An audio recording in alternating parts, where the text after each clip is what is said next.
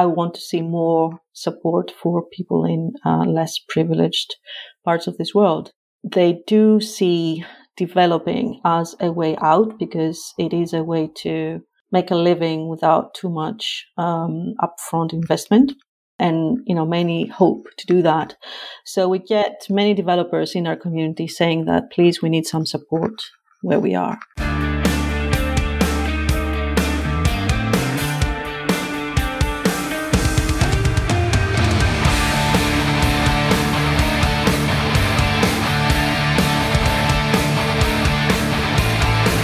Hello, everybody, and welcome to Conversations with Bacon. It's wonderful to have you here as usual. I hope you're all safe and well. Quick reminder, my book, People Powered How Communities Can Supercharge Your Business, Brand, and Teams is out right now. Go and get it. Go and buy it for your friends. Even if you want to buy a bunch of copies, glue them together and keep your door open. That's fine with me. I don't particularly care. I'm really thrilled to bring on to the podcast today Christina Voskoglu, who is Director of Research at Slashdata. How are you doing, Christina? I'm doing very well. Thank you, John. How are you? Tickety-boo. So let's first of all go through the rap sheet, okay? Because we're gonna talk about developers, we're gonna talk about data and the intersection of both today. And this is such an interesting and such a big topic. So you studied economics and statistics at the University of Bath. You also studied at the London School of Economics and Political Science, where you studied statistics. You were a data scientist at Ergo Bank, working in the credit cards division. You went on to be at Eurobank, where you were in customer analysis and a campaign manager, a financial planning manager. You went on to be an independent consultant as well. And then it took you to Slashdata, where you've been for about 10 years. And to my knowledge, you started out as a data and operations manager, but now you're director of research, and you focus on heading research operations at Slashdata. You lead the analyst team, you're shaping product strategy, all kinds of different things to do with data. I think it's fair to say that you are a bit of a data expert, and that's why I was so thrilled that you could come on the podcast. So yeah, interesting career. Thank you. Yeah, thank you. It has been interesting, also very odd, or let's say very geeky to some people, but yeah, it's nice. Yeah, well, geeky's fun, right? Yeah. Geeky's the new cool. So let's start right at the beginning. I think a lot of people who are listening to this podcast will be familiar with data, and that data is important. And we'll also be familiar with the fact that data there's risk, right? We're always hearing about people's personal data being shared, identity theft, all of these different elements. So just to kind of set the parameters for our discussion, when we're talking about developer data, so tell us a little bit about what you think of when you think about data that relates to people who are building software. So first of all, developers are still humans, right? So what's always interesting about there is behavior. So obviously we're steering clear of any personal data there, obviously. But what we really want to understand is what drives their behavior. And by behavior, we mean technology selections. Obviously, why will they go for tool X versus Y? What will make them hop onto the next tool next day and so on. So data to me is really behavioral data and also motivation. So what drives them to do things and what choices they make. And is the thesis here that if you can capture data, again, not personal information about people, and you can understand patterns in that data, that can help people to have a better relationship with developers? Or what's the reason for doing this in the first place? Why even care about data when it comes to developers? Of course. So in my mind, data is a very strong currency in any investment you're trying to make. Just going, as we say, above the line and just doing a broadcast for everyone with the exact same message will basically not work across all regions and so on. Developers are a very diverse set. You really need to understand what will give you the edge. And the thing is that and data is relevant in all stages of maturity of an ecosystem. So in the beginning, you need to map the space when you don't, it's fairly new. Who is into it? Who is likely to go into it? And so on. How much money is involved? But as it matures, it's also relevant to understand competitive advantages. Okay. Let me put a concern that I have on the table it's not just my concern, but it's a concern that I think a lot of people have and a lot of people have shared with me. And I refer to it as data fetishism, is that I feel like we're currently in a culture where there is an obsession about tracking everything with dashboards full of metrics and graphs and numbers and all of these different things. And I think the philosophy is, well, if we track all of the things, we'll have all of the options available to us to your point, Christina, zone in on targeting the right kind of messages to the right kind of people, the right kind of engagement, having a better relationship with people, right? Mm-hmm. But I think people feel often overwhelmed by just how much data is out there. So one thing I'd like to start with is, like, what do you think are the 2 or the 3 most important things that people who are listening to this should be thinking about when it comes to data and understanding developers, whether they work for them or developers in their open source projects? Out of the multitude of things that you can mention, what are the most critical things that people should be caring about? Yeah, first of all, the mastery is in filtering the noise, always. Actually, I'm one of those people who hates tracking everything and steps and I don't know what else. People track every day. I don't do that. Right. So you really need to make sure, first of all, you're tracking the right audience. So basically, where you start off is not the data. It's the theoretical. It's right, asking the right questions. That's the first thing you need to do, is define your problem in a very, concise way and very specific to the problem you're trying to solve. And that's where you start. So this is the most important thing. Just going out there and grabbing whatever data is available, it's not going to lead you anywhere good. And it can be very misleading, actually. Let's walk through a practical example to kind of paint a picture for our audience here. Let's say somebody's got a developer product, right? They've built a developer framework, and they want to attract JavaScript developers to use their product. So what they're interested in doing is they're interested in getting into the mind share of JavaScript developers, right? So that's their goal. What questions do you think someone in that position should be asking before they start evaluating what data they should be focusing on? What's the first 2 or 3 questions they should think about? What's the population of interest? Are they sure it's just JavaScript people? It could be, but maybe not. It could be a wider set.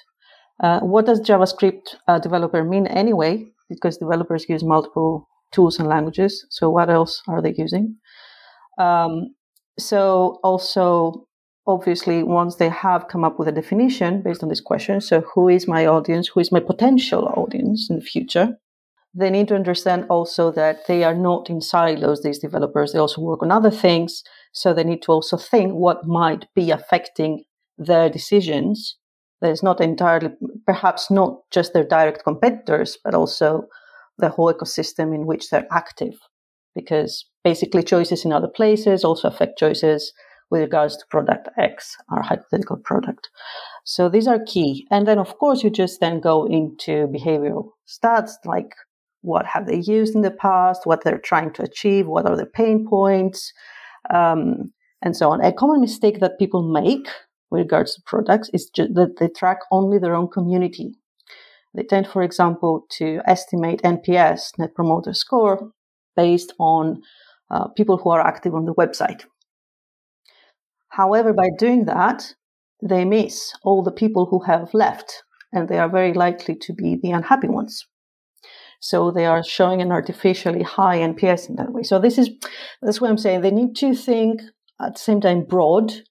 So what is the audience that I'm talking to, but also be very specific in defining their audience, but also the potential audience and what else could be affecting the choices of that audience.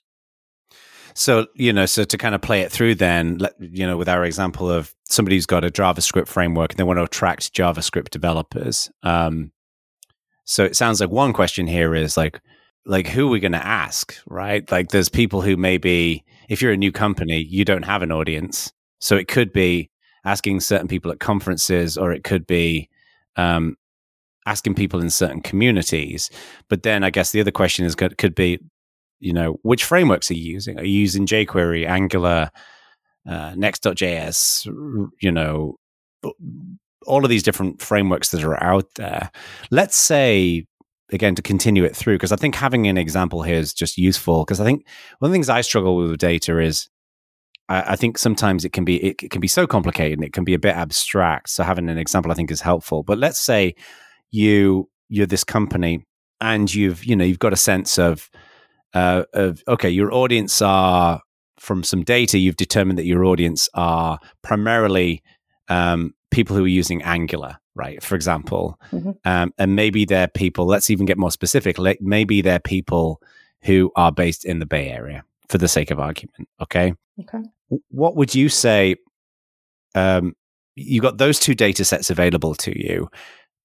That's not everything you're going to need to make a decision, right? There's going to be probably other bits of data that you're going to want to pull in and understand before you can start thinking about, okay, how do I use this information to effectively reach out to the audience that I'm kind of creating in my mind? How do you fill in those gaps? Like, how do you say, okay, I've got these two bits of data, for example, and now I need to understand the other pieces that are missing before I can start really, creating an action that's actually going to go forward and do something. Okay, so you're referring basically to developer outreach strategy here. Right. So once you know who you want to target, obviously the next question is, how do I reach them? That's absolutely correct. The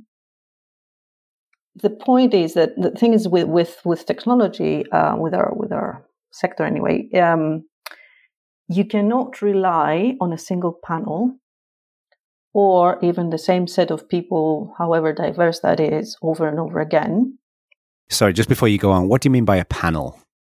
So suppose you can find a partner out there that can offer, that pays developers to answer surveys, for example, or you have your own panel somehow. So there are people that are always available, and there are even applications and platforms that do that can answer through that. So you can use them, sure, but so that's like a data set that you can refer to. Is that panel right? Is that correct? Yes, or you can always go to these people and ask to fill in a survey for you. Got it. But right. the problem with that is that you can, of course, use those kind of means, but it's quite important to have as a diverse outreach as you can. Because, as I said, developers do not come in a single shape and size. So you need to make sure that you also reach, for example, students, maybe, if they're part of your audience. So it's important to go to as broad as you can and get as many data sets as you like. So it's not just about sample size. People get to focus on sample size quite often, which is very, very important. That's why we strive /data to have a large sample set. But it's not just the size of the samples of the sample, it's also the quality, right?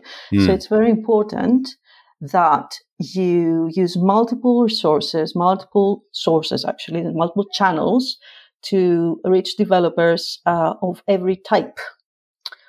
And if you do that repeatedly, it's also important that you don't reach out to the exact same people every time, because there may be other profiles pouring into the ecosystem that have a completely different mindset, make different choices. So you're going to miss them if you do that. Right. That makes sense. And so, I mean, /data, do provide a wonderful service and lots and lots of data here. And obviously you're at /data and do a great job there. I can imagine somebody, again, who just, always trying to put myself in the position of listeners thinking, like, when do you know you've got enough? Like, when do you know that you've got enough data? Because this could be an endless train that literally never reaches a station. I know this is a very general question because it's probably going to be somewhat dependent on the goals, but what would your guidance be to someone who says, okay, I've got this JavaScript framework, I'm looking to kind of reach out to developers and attract them to my framework. I've got some data from, let's say, /data, but I've also run my own survey. I've done some, kind of back of the napkin kind of discussions with people.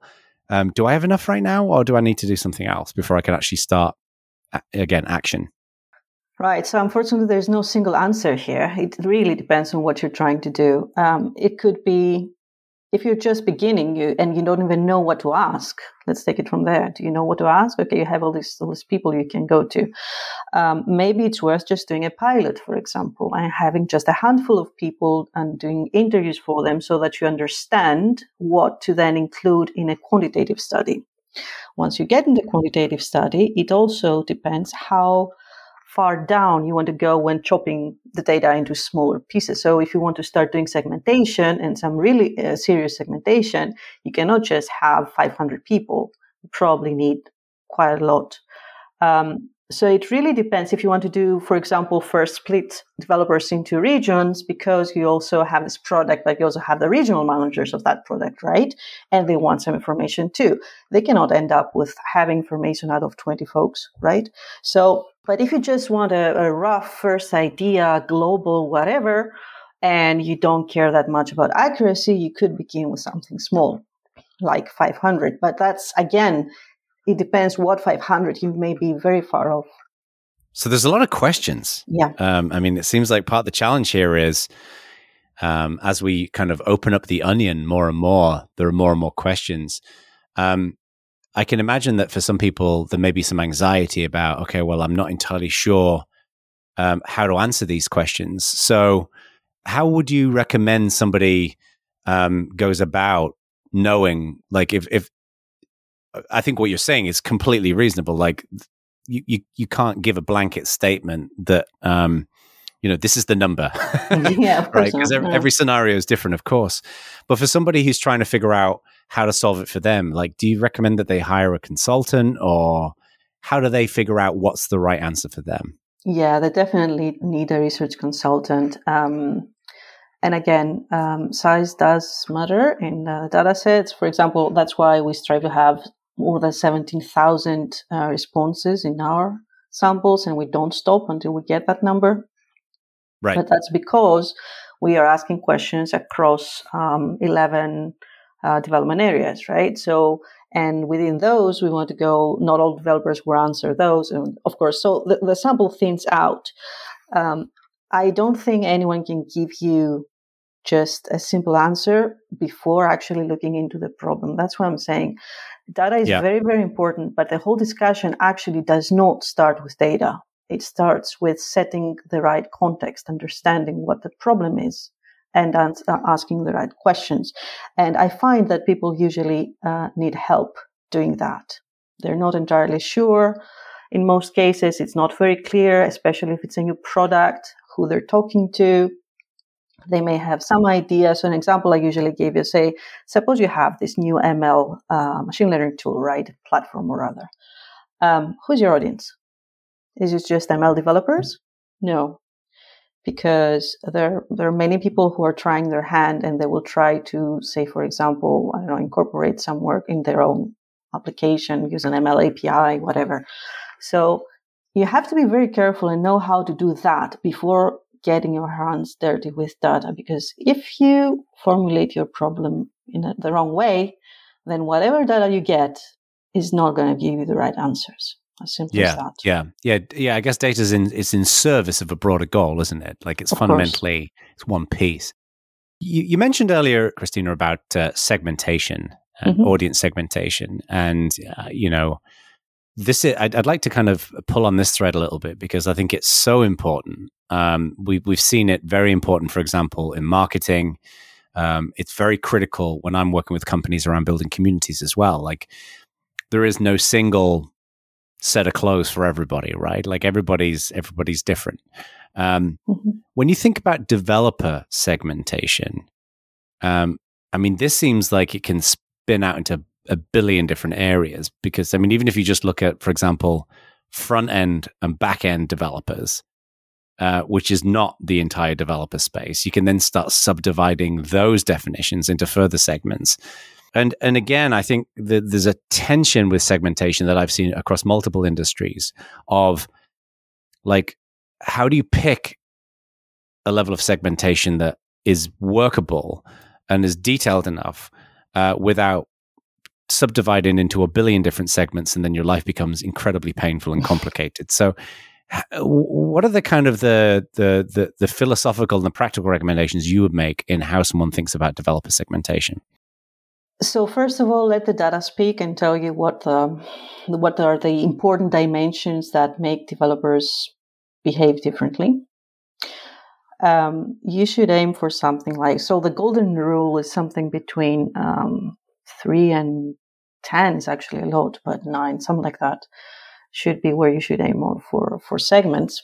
That's the number of segments you're saying, ideally 3 to 9, right? Yeah, and not too small or not too big. So if you end up with a segment that has like 60% of your population in it, it sort of beats the purpose, right? It's nearly identical to your whole. And if you have something that is 0.01 of your population, it's also useless because you're never going to find these people and they're not going to bring any value to you even if you try.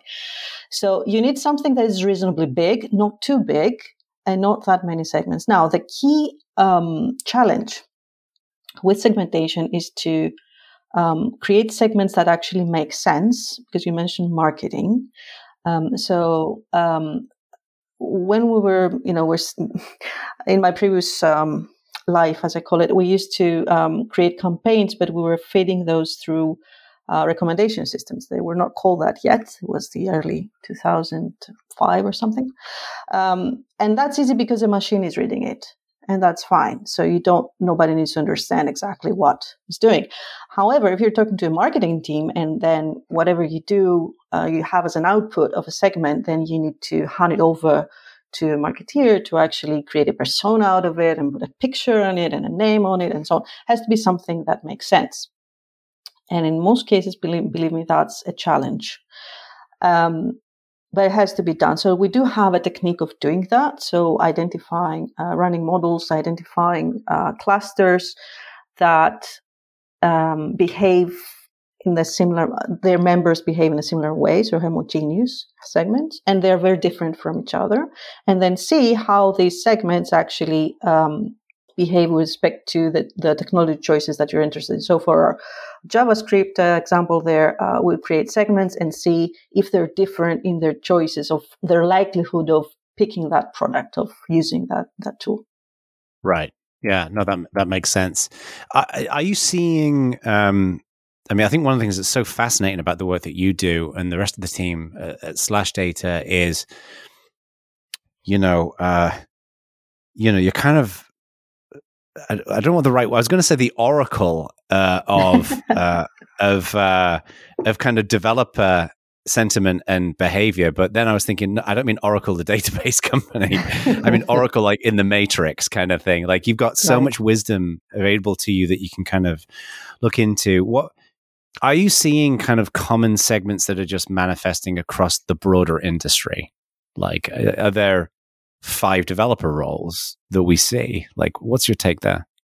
Yes, I actually we actually run a model across everyone because just to test the methodology when we started, and we did come up with some segments. Of course, when you start looking into specific populations, so not all developers, but just front-end developers, for example, or just back-end developers or whatever, you make up with different ones. But what was interesting was that the segments we came up with were very closely related to the evolution, the journey of a developer. And we didn't do that. It just came up from the data. At a high level, and it made sense that such a high-level model that just took everybody in. It could be different when you start being more specific. But it was quite interesting to see, the students and then the young professionals and so on until the experienced decision makers. So yes, you can have them, but it's better to run your own segmentation for your audience. What would you say? I mean, I know this is kind of a bit of an offhand question, and I understand if you don't have the answer to it, but I'm just curious, like, in the work that you're doing with your clients at SlashData and just generally being familiar with that data set, with the data that you got available, like what trends are happening right now that you think are particularly interesting? Like what developer trends? It could be behavioral, it could be technology, but like, can you give us something? Can you give us a bit of insight into what you're seeing? Yeah. So one interesting thing is that they are spilling out from the technology industry, software, going into the verticals. So we see more and more movement into other industries. The APIs obviously have opened a whole new world. In a number of ways, I mean, we have all the startups building APIs, therefore a new ecosystem has sprung around that. But there's also, verticals or banks or whoever else that realize that they can monetize on that as well. So they, instead of outsourcing stuff, they start hiring developers. So you see there's more and more demand, and we keep on hearing that people are trying to understand how to best hire developers, and they're not from the software technology thing. So that's one. So if I understand you correctly, you're saying that developers previously would have wanted to work for a tech company in building tech. So go and work at a Facebook or a Google or a Microsoft or a Tesla, someone like that. But it sounds like more and more developers are actually going into, financial services and maybe gaming and, maybe fashion and like companies and places like that where they are building technology for a non-technical market. Is that correct? Yes, that is. Of course, we always had developers in the non-technical world. You always had IT departments, right? Yeah, right? Of course. But what is happening now is that we're seeing another segment that is not the strict IT personnel kind of profile, but they're moving into other industries, and maybe they are building their own small startup in that industry selling, financial APIs, for example. If you ask them, they're into the financial world, not the technology world. So that's what I mean. So that is kind of a new trend of the last few years, which I find very interesting. So it's basically going into everything. Yeah, no, very interesting. So are there any negative trends that you've noticed? Like, I mean, that kind of seems to be just a kind of a sea change. Like, I forget who said it. Somebody said this to me years ago. I wish I could remember, but I have the brain the size of a peanut.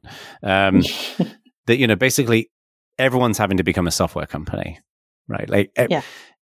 I mean, I bought a smoker and it connects to the internet and I can track my smoker on my phone, right? And that means that Traeger have got to have a software development team, which might be one person, but everybody's becoming a software company. And imagine that's one of the reasons why we're seeing that trend. Are you seeing any concerning trends with developers, whether it's from a demographics perspective or an inclusion perspective, or whether it's from people leaving or a reduction in developers or anything like that? No, it's I cannot think of any red flags right now. In fact, it's good to see more and more women in technology, since you're touched on inclusion. We do get the concern from developers from developing countries that they do not have all the access they would wish for in their countries. And, we have also, that's why we have tried to also support communities in Africa, for example, for coding. So that would be, I guess, one thing. It's not, if we look at things from regional lens, we tend to think that the whole planet is same way, the Western world is, but that's not the case. So I want to see more support for people in less privileged parts of this world. Yeah. And actually, they do see developing as a way out, because it is a way to make a living without too much upfront investment. So, and many hope to do that. So we get many developers in our community saying that, please, we need some support where we are. So that would be one concern. But I think that was always there, so that's not a new thing. And I'm hoping that now their voices are gradually being heard, and they will be getting eventually the support that they need. Yeah. One thing that's being widely commented on for a number of years is the gender difference in tech. Yeah. very, very male dominated, and especially in certain sectors, like in open source, for example. I think it's getting better now, but for many, many years, it was a very small number of women in technology, in open source specifically. Have you noticed any changes there from a gender perspective? Are we seeing more women kind of coming into tech and doing development work and things like that? Yes, we do, and I actually can give you a number on that. So currently, we like numbers. So used to be around 10%. Okay. Now it's up to around 14. Oh, cool. So in a couple of years, I think that's an increase. So it is getting better, which is really good. But it's not universal. It's not, the same across everything. So it's in some sectors that we see women being more active than others. And these are usually the more creative roles, for example, or the more creative industries where tech is required, or they move on to taking a more, tech product manager kind of role, that kind of thing. Yeah. So more business-like. I'm afraid if you look at the really hardcore, back-end something developer, that's still a lot lower than that. I mean, it's still male-dominated by far. Yeah, no, absolutely. Absolutely. So switching gears a little bit, one of the things I'd like to talk about is lifetime value. Mm-hmm. So I know that comparing marketing and comparing developers is not an accurate comparison. It's, apples and oranges. But there's this notion in business and especially in marketing of the lifetime value of a customer. When you talk about, because I know you've talked previously about lifetime value when it comes to developers, /Data has, other people have. What do you define as lifetime value? Yeah, that's the interesting thing. First of all, this is something that's very close to my heart because I used to work on that in my past job. But when it comes to developers, it's not as straightforward as it is when calculating lifetime value for your own customers. You don't have just their transactions, whether they use their products or not, and what value they bring. So first of all, the definition is how much value do you expect a developer to bring to you once onboarded? Yeah. But that once onboarded part is a bit tricky in the case of developers because we're not talking about a client base, we're talking about a community. So the value is not just the direct value from using your product because they bought it or subscribed to it or whatever. It's that plus all the indirect value that comes from all the network effects. For example, what is the value of an influencer? They're all out there trying to, big vendors to have influencers in place. Why? I mean, what is the value that each of those influencers brings at the end of the day? That's an interesting thing we're working on right now. And also in the community, what's the value of a developer in your community, right? It's not just, many of the products are just free to use. It's them bringing end users to you at the end of the day. So that's another difference as compared to traditional lifetime value calculations, because it's not just them. In some many cases, it's not, they're not the final client. They're not the final user. Right? They're building an ecosystem for you so that you can sell your technology to end users. Right. So lifetime value in classic terms would be how much can you expect someone to spend? And it sounds like what you're saying is that there's a whole load of intangible value, such as the work that an evangelist will do, an ambassador will do, that is part of lifetime value. How do you get to that lifetime value with those intangible pieces? I certainly have never been able to figure it out, but maybe you. Yeah, so we're working on it, as I said. So it's not written in stone right now, but we do have an idea as to how many developers participate in decision making. So we do know if they have a role that allows them to influence these technology choices and purchasing decisions, right? So you get to see how much value they bring, and how, depending on how many of those you have, how many more you have, let's say, other clients, and therefore try to get a ratio of how many new developers you get for each one of the decision makers that you have. It's not exact science right now. You cannot, it's indeed intouchable and very difficult. But it's worth evaluating, and that's the challenge and the beauty of it. Because, as I said, it's not the same as, this is my client base, this is the historical data on how they have behaved over the past X years, and therefore I can sort of track their expected lifetime and the value that they will bring in that lifetime, and that's the end of the story. It doesn't work that easily in this case. It is honorable work, and I wish you the very best with it, but it's a bloody hard problem to solve, isn't it? I mean, it's... Do you think it's a solvable problem? Because a little bit of context, one of the things I spent quite a lot of time thinking about a year and a half ago was what the ROI on a community member is in a community. And I sat down and created the world's most complicated spreadsheet. And I was trying to come up with ways of measuring the different elements of, for example, a community experience. And I think we can apply the same kind of principles to a developer. So like with a community member, it can be the value that they consume, but then it's the value that they can create, such as, if they creating blog posts, or if they're speaking at events, or even if they just join an event and they are networking with people and they're getting to know people, or how they share that community with their friends and other people.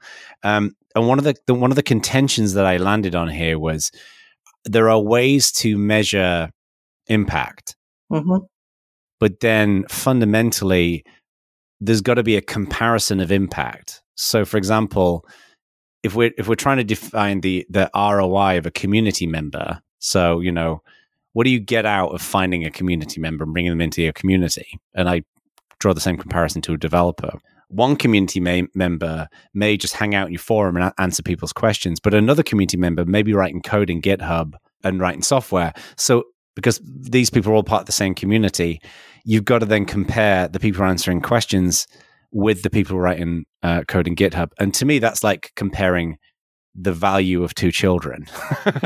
Like they're so different in very different ways. And by the way, I know that could have sounded incredibly condescending, that people in communities are our children. I didn't mean it that way. No, people are going to be pedants about this. I know you wouldn't think that, Christina, because you're a very reasonable and very friendly person. But that was the contention that I really wrestled with. What's your thinking about how to kind of like square that particular circle? The trap, let's say, in this kind of work is that you may be tempted to get in too much detail. Excuse me, as you said, someone who is writing a blog post versus someone who is doing something else. I don't know.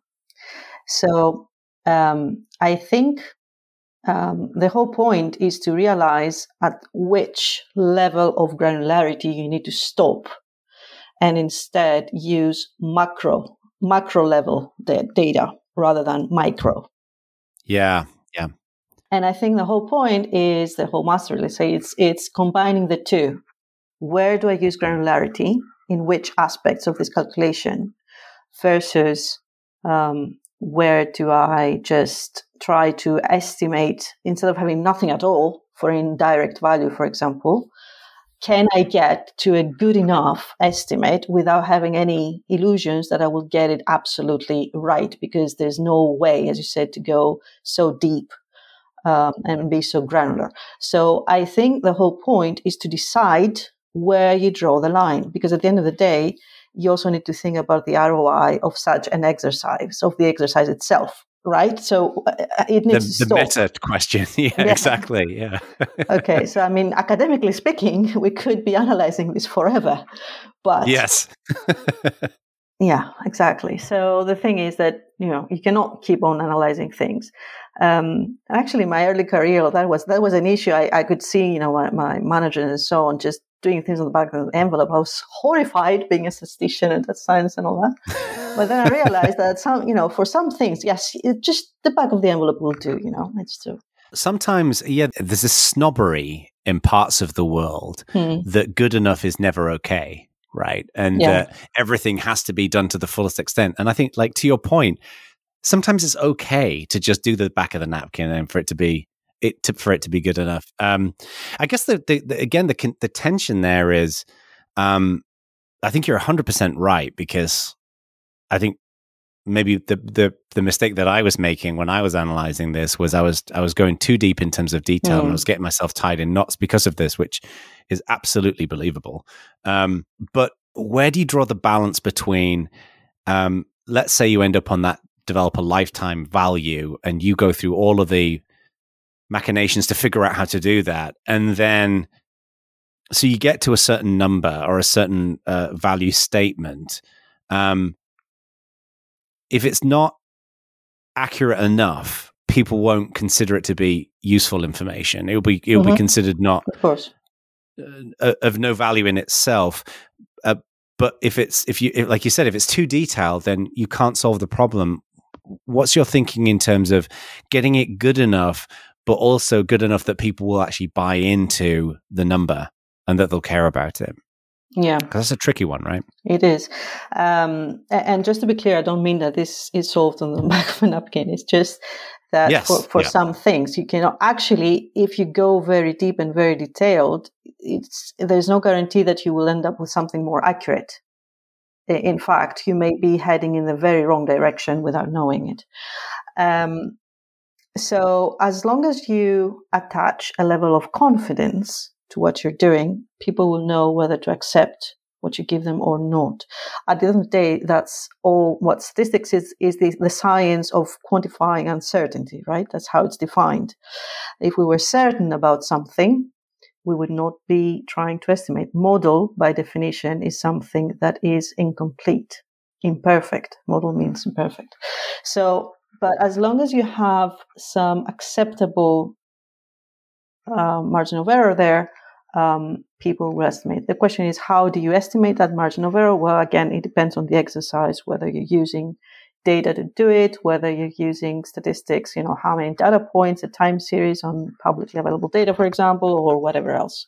So I guess that's the answer. Yeah, no, it's a tricky one, isn't it? And I guess I don't want to put words in your mouth, Christina, but it feels to me like these really meaty problems where there is no clear outcome are the most exciting ones, right? Things like this. I bet you're having an absolute blast working on this stuff, right? Oh yeah, I absolutely love it. Yeah.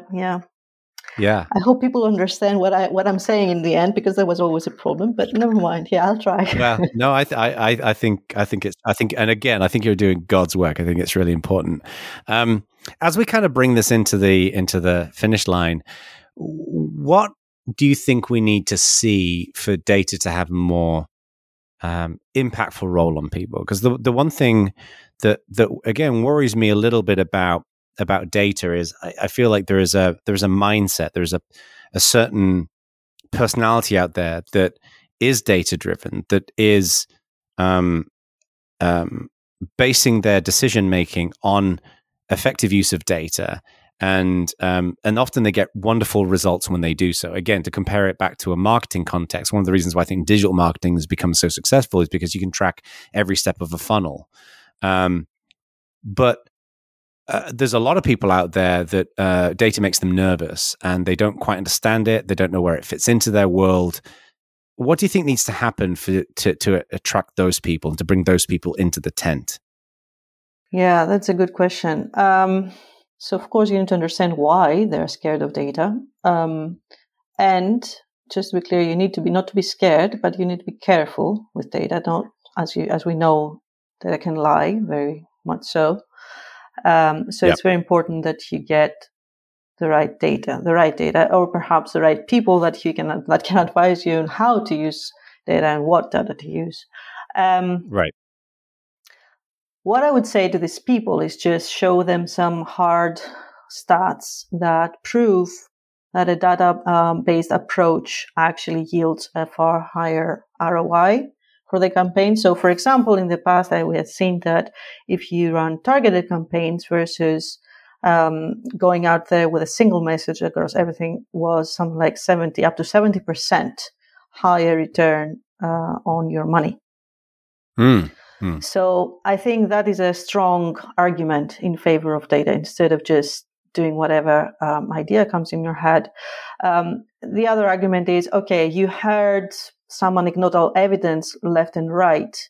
How do you know it's not just the opinion of someone out there that is not shared by everybody else? Would you just put your money into something that you don't know is broadly accepted as the truth, or not the truth, the preference, let's say? So, that's the main argument, just showing people, and we can show it. As I said, we have data like that. Based on, so you need data to map your space, first of all. Some people say, I know it's just me and another two people. Great. How your market is growing. You need to capture all the fine details that you cannot just observe just out there day by day. Who else is coming into your ecosystem, in your market? What would they be interested in? So that kind of thing. So A, it's about growing your share, and B, increasing your ROI by investing in the right activities and talking to the right people. So, for example, we see a lot of people run too many events and conferences that developers don't really care about. They care about different things, different types of activities. And slowly we see people actually adjusting, our clients are adjusting their strategies based on that. So there's many ways to prove that they should be using data.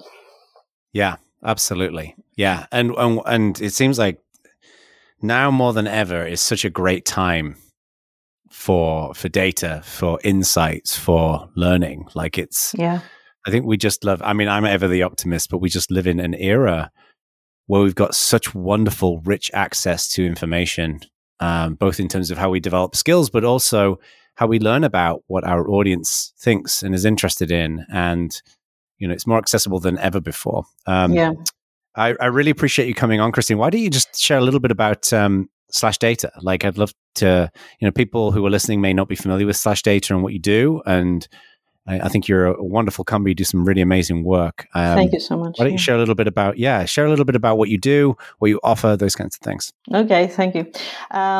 So we are analysts of the developer economy. So we survey developers twice per year at a minimum. And every time we reach more than 17,000 developers globally, so more 160 countries, that is. And we ask them about what they're building, why they're building it, so what motivates them to build, how they select their tools, and how happy they are with those tools. So, and also what they're learning, where they're going next, and so on. We track 10, 11 technology areas such as mobile, desktop, IoT, ML. It's a long list. I won't list them all. So what the value that we add is help people understand how to reach developers, where to find them, what's the right messaging, how happy developers are with your tools, and the competitors also. And where the next opportunity lies, really. So also how to segment them. Again, we have helped many clients build their own segmentation models to understand their audience and so on. So that's what we do in a nutshell. Very cool. And also SlashData puts on the Future Developer Summit, which is an incredible event. Just an amazing set of speakers, great panel discussions, just really rich conversations, which, And it's on this Wednesday, on the 10th.